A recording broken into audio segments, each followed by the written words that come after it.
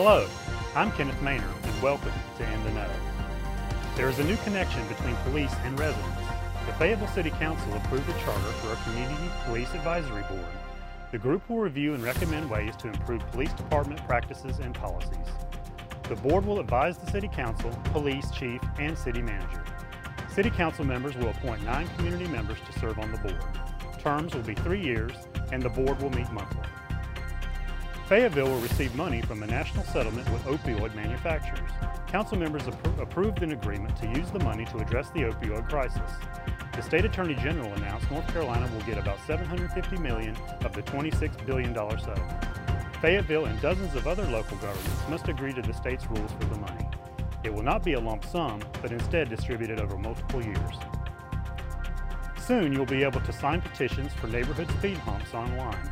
Residents can submit a petition if the location meets traffic volume and speed requirements.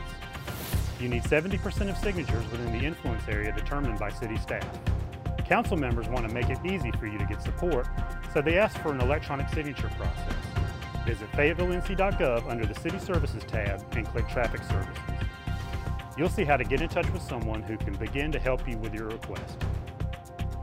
Airport renovations are underway. Recent developments include a new restaurant space and a new TSA checkpoint.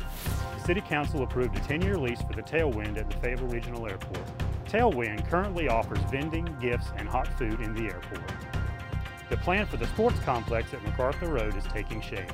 City staff will award a contract for site design to Crawford Design Company of Fayetteville. The city and Fort Bragg have partnered to develop the sports complex, and money to cover the project was included in the voter-approved 2016 Parks and Rec bond. These are some of the council actions taken this week.